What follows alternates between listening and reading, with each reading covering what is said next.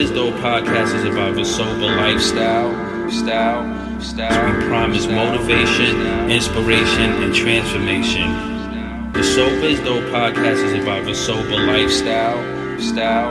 I was able to transform my mind and body and spirit. We won't steer you wrong. Hello, ladies and gentlemen. Welcome to Volume 6 of Sober is Dope Radio. It's a fun, creative segment of the Sober is Dope podcast. I'm your host, Pop Buchanan. How's everyone doing in the recovery community today? Just wanted to say I love you all. And when I say that, I really mean it, because I think back to my low point and my dark points and how bad I felt and how alone I felt at times. And I just want you guys to know, I know you could relate to that. And I love you all. If anyone's out there struggling with recovery, you're not alone. The reason why we do these fun music segments is because I'm your host, Pop Buchanan. I'm a musician. I work in production. I'm a hip hop artist. I'm a lyricist. I'm a poet. I'm a writer. And music has always been in my family. My dad used to play in a steel band back in St. Kitts, and it's part of our culture, it's part of my culture to create. I started out as a poet, and my older brother was a writer who did hip hop and stuff, and then eventually became part of my culture. And I just really use it as a catharsis and a way to express. I use lyrics as a means to express my recovery, to express my lifestyle, to express my thoughts, my will, and who I am as a person, to try to bring some, benefit to the world by sharing my unique experience. And Sober is Dope Radio is also a really cool segment because I really just want to communicate to you guys that outside of the technical studies that we have on the Sober is Dope podcast, outside of all of the hard work that we do in the meetings, outside of all of the therapy sessions, outside of all of the due diligence that we do to maintain our recovery, we always have to remember, we have to relax, have fun, put things in perspective, and really just chill. A lot of our recovery is based on being able to be in a relaxed state. And when we're in a relaxed state, we know we can activate our higher consciousness. And music helps me to relax, and it helps me to unwind and find my creative juices, right? And that flow, what we call that flow state in life. So Sober is Dope Radio is intended to just give us a little relief, a little respite in the podcast. And while you're waking up, while you're working, while you're being creative, while you're writing, drawing, contemplating, focusing on life, we could take a deep breath, meditate on everything that we have gratitude for, sit back and chill. This segment is a style of music that I really find to be extremely soothing and relaxing. It's called lo-fi hip-hop. And lo-fi hip-hop is a break from the high-intensity hip-hop that we know so well.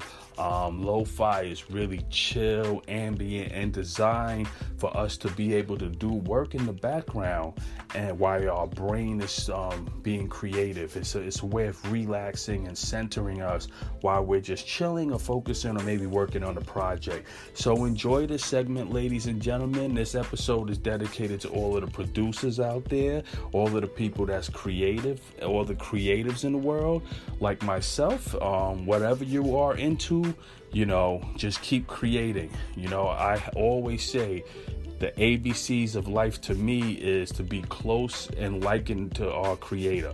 Always be creating and producing something new for the planet, giving back in our own unique way.